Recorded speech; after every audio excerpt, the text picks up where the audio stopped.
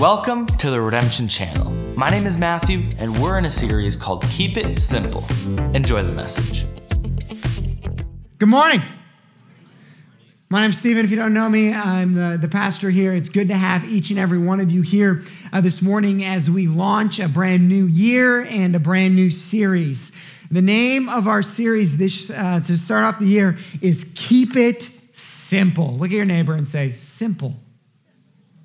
See how easy that was? There we go. So here's our quest. Here's our quest over the next few weeks. And I'll explain how we got here after I tell you what our journey is. Here's the quest: to incorporate simple truths and practices into our lives that will help us keep in step with the Spirit so as to be near Jesus and together as a church family. So on one side, we're going to start with some simple truths and practices, and where we hope to arrive is near Jesus and together as a church family. One of the things let me say that very clearly. One of the things that I love or value about my wife is she has this incredible ability to take either what is complex or what is nothing, what is non-existent, and in a very simple way, make it beautiful. And so sometimes I'll see pictures of our house on social media, whether it's Facebook or Instagram, and I'll see it and I'm like, that house is awesome. And then I'll look closer and I'm like, that's my house. Okay, now our house is not large. It's less than 900 square feet. We haven't spent a lot of money on decor, but in a very simple way, she's made it really cool. Let me tell you one other story. I used to play flag football. I say used to because my ankles don't work like that anymore. I used to play flag football, and whenever I would play flag football, there was always one guy on the team. Okay, I was quarterback, so I had to call the plays, who would come into the huddle and say, okay, reverse, double reverse, triple reverse, flea flicker, pass. Let's do that. And I'd always look at him and say, no, don't overcomplicate the game. We have the fastest guy on the field. You run, I throw, you catch, we score touchdown, right? Or everyone run 5 yards and turn around. Let's not make complicated what could be simple. Don't overcomplicate the game. Set in the positive, keep it simple. Keep it simple. Now, when it comes to spiritual growth or spiritual things, our faith, of course, is not simple. There's a lot of complexity to it. When it comes to life, there's a lot of complexity and messiness to life. Certainly understand that. But our job, or our quest over the next 7 weeks, this week and 7 weeks after, is to take the complexity and to try and find within it some simple truths and some simple practices that will lead us close to Jesus and together as a church family. Simple, not necessarily easy, but simple and meaningful. Simple and meaningful. Now, typically, I like to teach through like 9, 10, 11, 12, 18 verses in a week. And now, in this series, intentionally, we're going to simplify it. We're going to look at 1, 2, 3 lines of scripture or so. And instead of going long, we're going to keep it short as far as the amount of passages and try to understand everything we can. And we're trying to do that to keep it simple. If you were here last week, kind of like that. We looked at 2 or 3 lines of scripture and we drew out what was simple but meaningful within it. And so that's going to be what we're going to do over the next couple of weeks. Now, we all have built-in defense mechanisms when it comes to having practices, habits, or truths that we hold on to or do in our lives. Particularly when I use the phrase simple but meaningful, we'll try to flip it and we'll try to say, well, it's overcomplicated, it's too complicated. And so we use things that we think or label too complicated as a reason to do nothing. So we'll say this: the Bible, it's so big and it was originally written in other languages and I don't speak those languages. And it's, the King James Version, even in that language is really confusing. And so instead what I'll do is I'll just not read it ever. Right? Or prayer. I mean, prayer, it's so ethereal. Who am I actually talking to? What's actually going on in prayer? It's so complicated. So we do what? Don't pray at all. Right? Or forgiveness. Forgiveness, it's so messy, it's so complicated. Let me just stay bitter, right?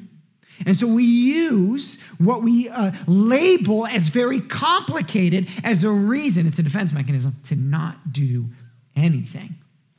Or on the other side, simple but meaningful, we say, well, it's lost its meaning, so therefore I don't do it anymore. Yeah, I grew up in the church. I know I'm supposed to read my Bible. It's lost its meaning. Yeah, I know I'm supposed to pray, but, I've been praying for years. It's lost its meaning.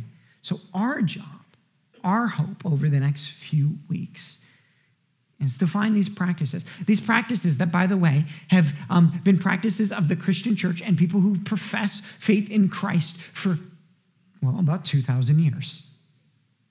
The same practices. Some of them you'll be familiar with, some of them you might be unfamiliar with, and our hope and our job is to find the simple action step to follow the practice, but to know the deep meaning underneath.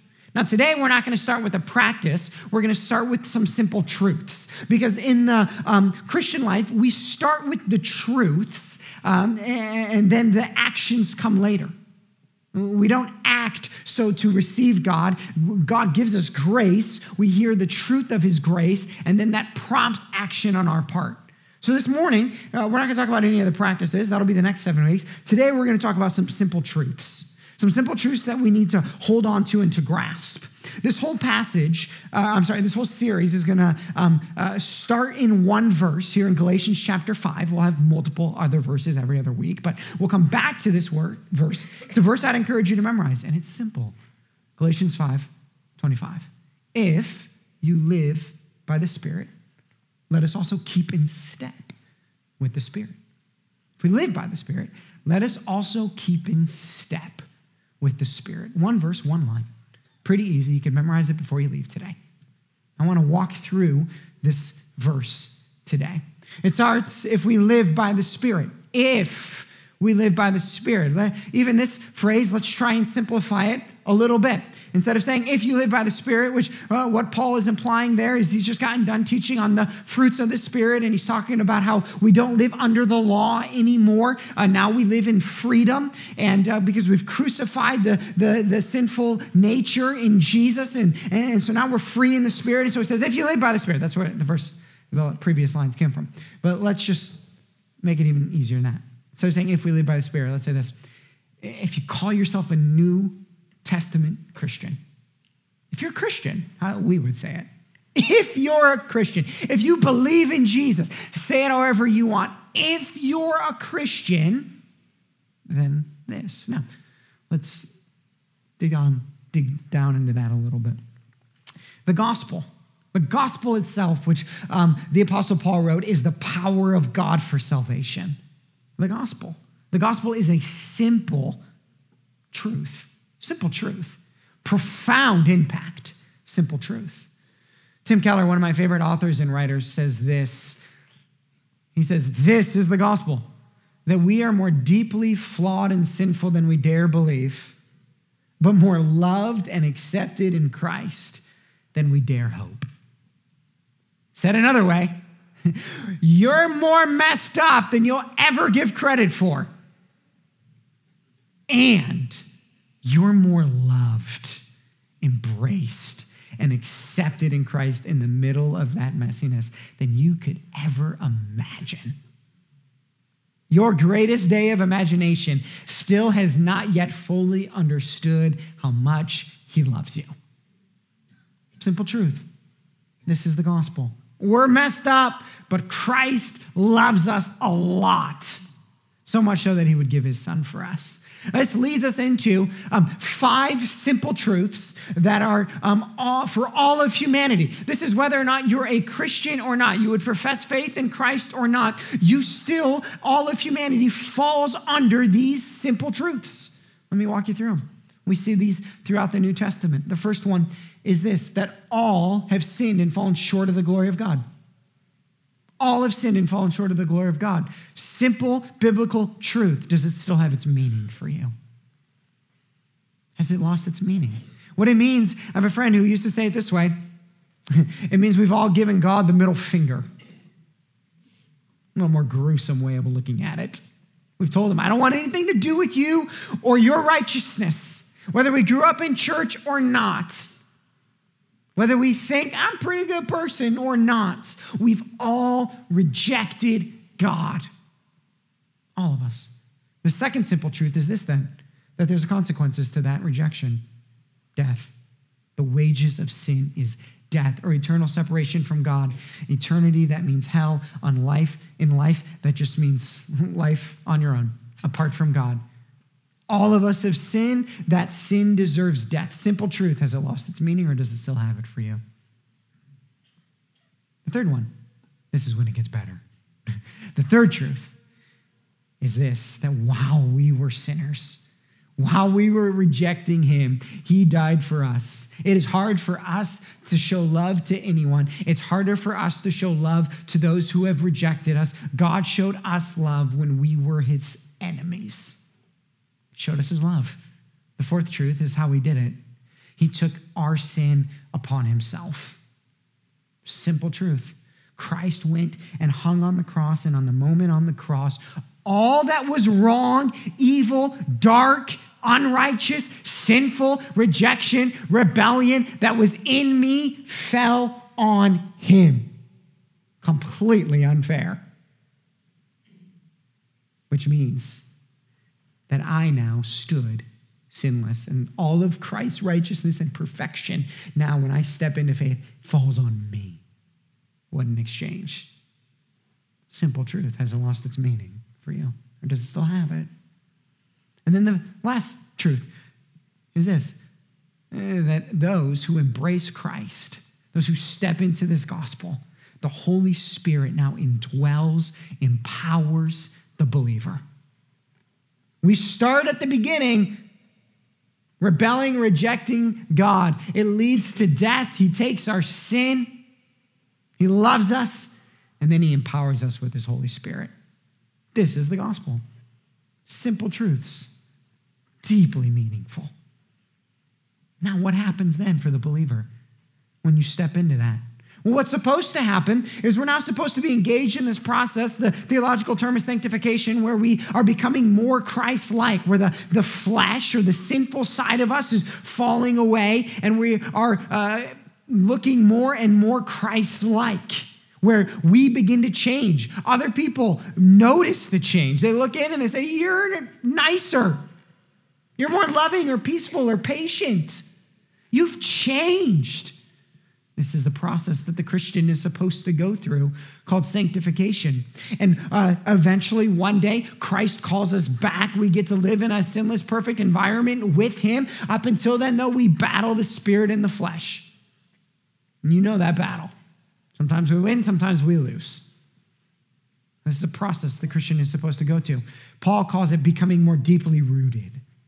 He uses a gardening term, that our roots grow in, they get deeper and deeper, and as the roots grow deeper and deeper into Christ, we blossom and look and resemble Christ more. This is the simple path of the Christian life. Now, I'll mix my metaphors here a little bit. And I'll say it this way. Where we're supposed to arrive is a gospel lens or perspective. So when I was 14 years old, I got a lot of headaches. And at some point in time, that led my parents to say, you should go see a doctor. You should go see an eye doctor. And so I went and saw an eye doctor as a 14-year-old, and they told me, you definitely need glasses. There's something wrong with your eyes. And so they gave me glasses. I remember it was July 3rd when my glasses arrived, because there was a party that night, and I thought I was going to look super cool as a freshman with my brand new glasses. And so I showed up to the party with my brand new glasses. But before I went to the party, I went golfing. And I remember I'd always seen people, like when I was golfing, like get down and look behind the golf ball, like on the green. And I always wondered, what are they doing? But I would do it anyway, because that's what everybody else did. Well, the first time I had my glasses on and I did it, I realized, oh, you can see the break in the green. That's why they do this. I didn't know that before. And so I had my new lenses. A gospel lens looks at life differently. All of it. The point of putting on the gospel lens is now everything you see on the other side is different. What's on the other side? All of life. Your money, sex, relationships. marriage. Everything is on the other side. And the point of this sanctification process is that the lens changes so you look at everything differently. You don't have the same perspective that you once did. Jesus often referred to it as the kingdom. It's like a world within a world where you view everything differently than how everyone else views it in the other world. What makes the other world afraid, the Christian can find peace in. It's a gospel lens. Now, every once in a while, for me, that's about every 2 years, I have to go and I have to get my prescription updated because my eyes have changed. And so I go back in and they tweak it around a little bit, and then they, send me new glasses. And I put them on. I say, oh my goodness, I see again. Now, it's not nearly as much of a shock as it was at 14, but it's a fix. For some of us, this series might be putting on glasses for the first time. It might be embracing the gospel and a gospel lens and a gospel perspective for the first time. Others of us, this series might just be an updated prescription because there are certain things in your life that you're not seeing through a gospel lens anymore. And you're not seeing them through a gospel lens. And so there's a secluded part of your life, whether it's public or private, seen or not seen, that doesn't fall through the gospel lens. It's not being seen through it. And you need a little prescription update so that that thing, too, would be viewed with a gospel lens. Now, the way the writer says it is this. He says, if we live by the Spirit, let us also. This little phrase, let us also, there's a couple of things in there. One, it's telling us, it's prompting action. It's saying there's something or a role that you and I play in this. We have to do something. The other thing about it is that it is both individual and corporal. Our faith is both personal and corporate. It's both of them. So a lot of times people say, oh, no, faith is personal. Faith is just personal. It's just me and God. No, it's not. Yes, it is, but no, it's not. Sure, you have a personal relationship with God, right? You do realize, though, that phrase is not in the Bible. It doesn't say grow your personal relationship with God, right? Is our relationship with God personal? Yes. But our personal relationship with God in the Scripture is always talked about through the context of the corporate faith of the church, right? That's why we say church is a family. But faith is a family. So let us also. Now, on the individual side, it's prompting us to action. And spiritual growth throughout the Scriptures it seems slightly paradoxical. And what I mean by that is you have the authors, almost every single one of the new authors saying one thing, and you also have them simultaneously saying something else that seems opposite. Here's what I mean. All of the New Testament authors, Paul says it this way, make every effort. James, who's the half-brother of Jesus, he's really clear. He says, do these things. Peter says, add to your life this. John says, practice righteousness. The writer of Hebrews says, have discipline, paideia. We talked about that at this time last year, to discipline ourselves, right? And so they all talk about the individual responsibility that falls upon all of us to grow in faith. And so we should. You know what they also talk about? This power. Words dunami, where we get our word dynamite. This power that Jesus initially says in Acts chapter 1 will fall upon you. That each of those same authors also talk about how this power, which is implying the Holy Spirit, comes upon the believer to empower the efforts, the change, the adding to all of the things that the writers talk about. So there's this dual nature of our spiritual growth where it's I do something and the Holy Spirit empowers that something. Both. And so when there's the Christian who says, well, how do you change? Well, the Holy Spirit will just change me. Yes, but how will the Holy Spirit change you? Or others of us who have grown up in a system where I do until you don't. Right? And we've all seen that. The person who grew up in the Christian faith, who did. I mean, they did church 3 times a week. They did their devotions. They did this. And then all of a sudden they went from did to I'm out. Right? Our quest is to find the simple but meaningful practices that will lead us where? Close to Jesus and together as a church family. If we live by the Spirit, let us also what? Keep in step with the Spirit. Keep in step with the Spirit. This phrase, keep in step, could also be walk, right? And it's a Greek word, stoike. And here's what this word means. It's like following a line leader. Following a line leader. That's what the word means. You remember elementary school? Okay. In elementary school, at least in my elementary school, they would give out job titles, right, at the beginning of each week. And you would get there and the teacher would reveal the job title. And it was like, you have to clean the lunchroom or whatever, feed the class pet, right, whatever. But one of them, at least in my school, was line leader. Okay, that was a great job. It was my favorite job, little, 9-year-old tyrant me, okay? Line leader. Now, here's what it meant to be the line leader. It meant that when your class left the classroom, you were first. You were first. And so you would bravely lead your class down the hallway. And as you would bravely lead your class down the hallway, though, you weren't going where you wanted to go. Where were you going? Where the teacher had told you to go. And what would happen is your class would line up next to you, and if one of them stepped out, you had permission to whip them. It was incredible. Not true. Okay, that part. Now, you would walk. Now, here's what would happen. If the students behind you were keeping in step, that meant that they were in close proximity to each other. And so line leader would have to walk an appropriate pace. It also meant, by default, that if they were following you and you were following what the teacher had said, that they were following what the teacher had said. So they were being obedient to the teacher and they were close in proximity to each other. Elementary school. Everything you need to know, right? So what does it mean to keep in step with the Spirit? What does it mean to keep in step with the Spirit? It means to follow the line leader. Now, here's where the metaphor breaks down, slightly, I will admit. The Holy Spirit is not just a peer that God all of a sudden was like, you be better than everyone else. All right? Our line leader is God, the Holy Spirit. The scripture teaches us that one of the roles of the Holy Spirit through the mutual submission of the Trinity, right? The glad submission of the Trinity, one to another, is that the Holy Spirit exalts Jesus.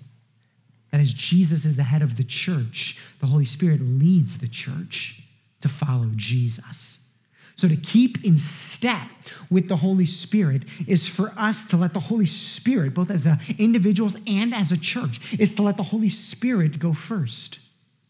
And for us to just fall in line behind him. And what happens if we keep in step? Well, it means that we're obeying Jesus. We're elevating and exalting Jesus. And it also means that we're in close proximity to each other. That we follow the one Holy Spirit. Which means this, that if you find yourself either isolated and alone, or you find yourself not obeying Jesus, then what have you done? You've stepped out. You're not keeping in step. You're not following the line leader, because that's what the line leader does. He helps us to follow Jesus and to stay in close proximity to each other. If we live by the Spirit, let us also keep in step with the Spirit. In the Old Testament, the way this looked as a picture for us to understand, the children of Israel were moving. And when they were moving, they were going from slavery to freedom, which is just a picture of our Christian life, stepping out of the enslavement of sin into the freedom of Christ, right? In the Old Testament, we called it Egypt and Sinai, right? They were in physical enslavement and they went to physical freedom. For us, it's spiritual freedom or spiritual enslavement into spiritual freedom. And as they were on their journey, God sent them a line leader in the form of a cloud by day and a pillar of fire by night. And you know what they would do? When the cloud moved, they moved. And when the cloud stopped, they stopped. And when the cloud went left, they went left. And when the cloud went right, it went right. And maybe you'll say, well, yeah, if there was a cloud out in front of me, that would be way easier.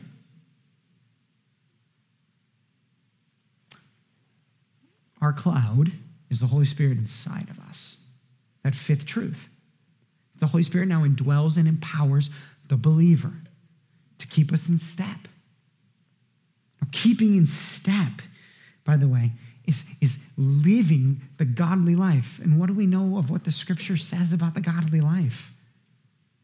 Oh, we know a lot. We know that Jesus said that it is the life that is truly life. We know all of the promises of scripture.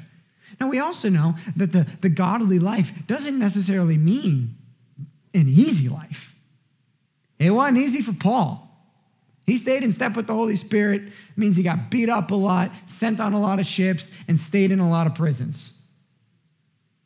Jesus followed the Holy Spirit. He got killed for it, brutally. So did the rest of the disciples. That's why simple, not easy, right? But keeping in step, the godly life. And we're still at this question, but how do you do it? Well, that's what the rest of our series is for, is to walk through these simple practices and make sure they have the meaning that they're supposed to have. Because what we would have if we all evaluated our lives is a couple of different scenarios. One, I don't engage in any of these because they're too complex or because I don't think they have enough meaning. Or I engage in them, but I've made them so complex I don't see the meaning anymore. Or I do them, but they're not meaningful for me. What we want is to know how to simply follow these practices that we've seen Christians do for 2,000 years and hold on to the deep meaning that they provide. Another metaphor that we would see in Scripture is this. In the Old Testament, at the beginning of the commencement of humanity or the Israelite people being able to experience God's presence on an ongoing basis, they had an altar. And on the altar, there was a fire. Now, who started the fire? God. God started the fire in the first altar. And the fire started, and the fire represented the spirit or the presence of God. And so they built this altar, and then God starts his fire. Now, what did the priests do? They had a system of practices, procedures that they were given directly by God to keep doing in order to keep the fire going. And if they followed these practices, it kept the fire burning. The fire burning was the presence of God for the nation. What's the metaphor? You and I can't start the fire of love for God in our own hearts. Why? Well, that first truth is that we all reject and rebel him. God starts the fire. He starts the fire of love for him. And some of you have felt it. I hope all of us have. If you haven't, I hope you are. The fire of the gospel, that's something burning inside of you that says, I was and I did reject him, but he loved me. He embraces me more than I can dare imagine. And it starts a fire that burns love for him, that just wants more of Jesus. And once the fire is started, then what? Well, then God teaches us through his scripture practices on how to keep that fire burning. So over the next 7 weeks, actually, let me say it this way. Here's all I need from you today. First is to grasp and hold on again to these simple truths of the gospel. those simple truths of our rebellion, but his love. To hold on to that. And secondly, the only second thing I need from you today is this. Will you commit with me for 7 weeks, next 7 weeks, to walk through these simple but meaningful practices? Why? Because at the end, where are we? We're near, obedient, and intimate with Christ, and we're together as a church family. We all hopefully know the benefits of being near and intimate with Christ. We also then have the benefits of being together as a church family, loving one another, encouraging one another, and all of the different verses on how it is to operate as a church family. And it happens when we keep in step with the Spirit, and we keep in step with the Spirit. When we implement some of these things into our lives, we let God teach us through them. And they are simple, not easy, but they're deeply meaningful. Thanks for watching this video. We hope you'll join us for one of our services on Sunday at 9 or 10:30 a.m. in the Levis Commons movie theater. Now with the new year come new things. So if you want to find out more about our church, visit us at our new web address, experienceredemption.com. Have a great week.